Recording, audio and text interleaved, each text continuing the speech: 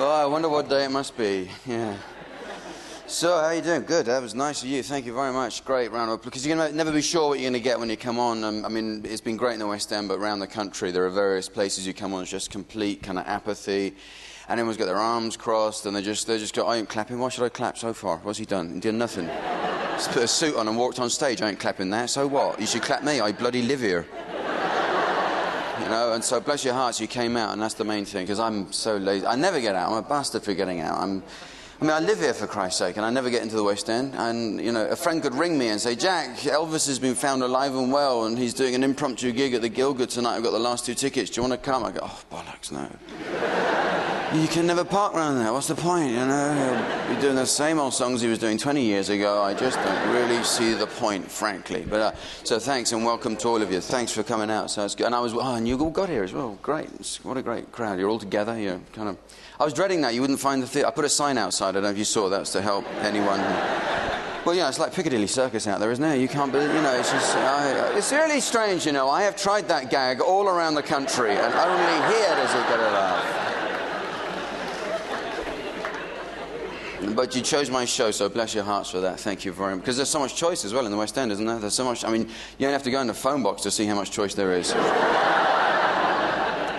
And, yeah... I don't know who in their right mind would want to ring one of those numbers. I mean, who is it in the world that would ever want to buy a 19-year-old TV? I mean...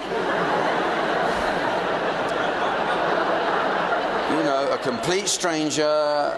Call me naive, but you can go up to Tottenham Court Road and get a new one for very little money these days, with a guarantee. You know, something goes wrong, you go back, you get your money back. But anyway, so, the applause and the recognition is so important to me, and it makes me feel good for the whole show, so thanks for that. And I mean, recognition is a nice thing. Sometimes it's not a nice thing. When you're walking down the street, sometimes that can be a pain in the arse, to be honest. You know, people shout out. Builders are the worst.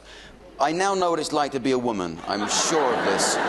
I now know what it's like to be... I don't know what it is about builders that they cannot keep their mouths shut when they see a member of the opposite sex or me.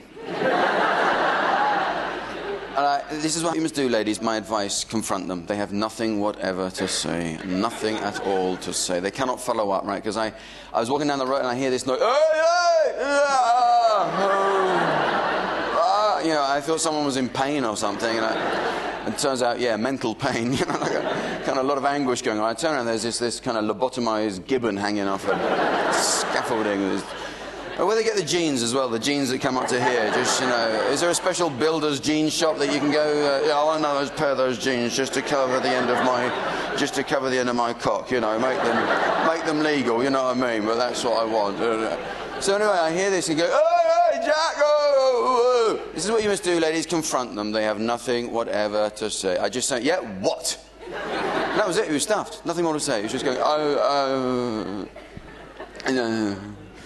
show us your tits.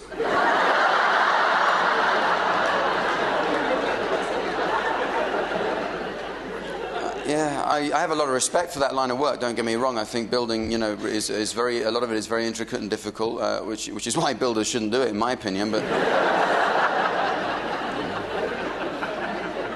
why do builders have see-through sandwich boxes so they can tell if they're going to work or coming home?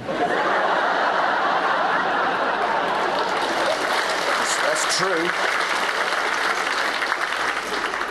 Especially confident in their vans, aren't they, for some reason? They love to shout from that van. I don't know. I think it's because they have all the tools and stuff in the boot. That makes them confident. All those tools they go around and mess people's houses up with. And Jane was driving me around the other day, Jane, my wife, and this guy pulls up in his van. He pulls the window down. He goes, oh, you shouldn't be driving one of them. You should be in a Mini. Which pissed me off because we were in a Mini. And then I get this, he sees me and I get the same off. Would you? I've had this for 3 years and I still don't know what to say. I just go, yeah, cement. I don't know.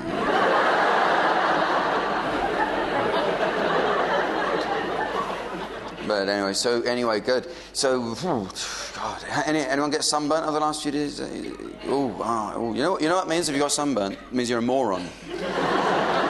With all the warning and advice there is nowadays, it means you're a moron, frankly. I'm sorry to single you out there, but that means... I mean, it's not like in the winter they get a spate of people who put their hands under the grill and go to hospital. Sorry, I put my hand under the grill and look how burnt it is. I can't believe it. I know it says in the book you shouldn't, but I did. I put cream on it as well. It hurts like fuck. Can you help me?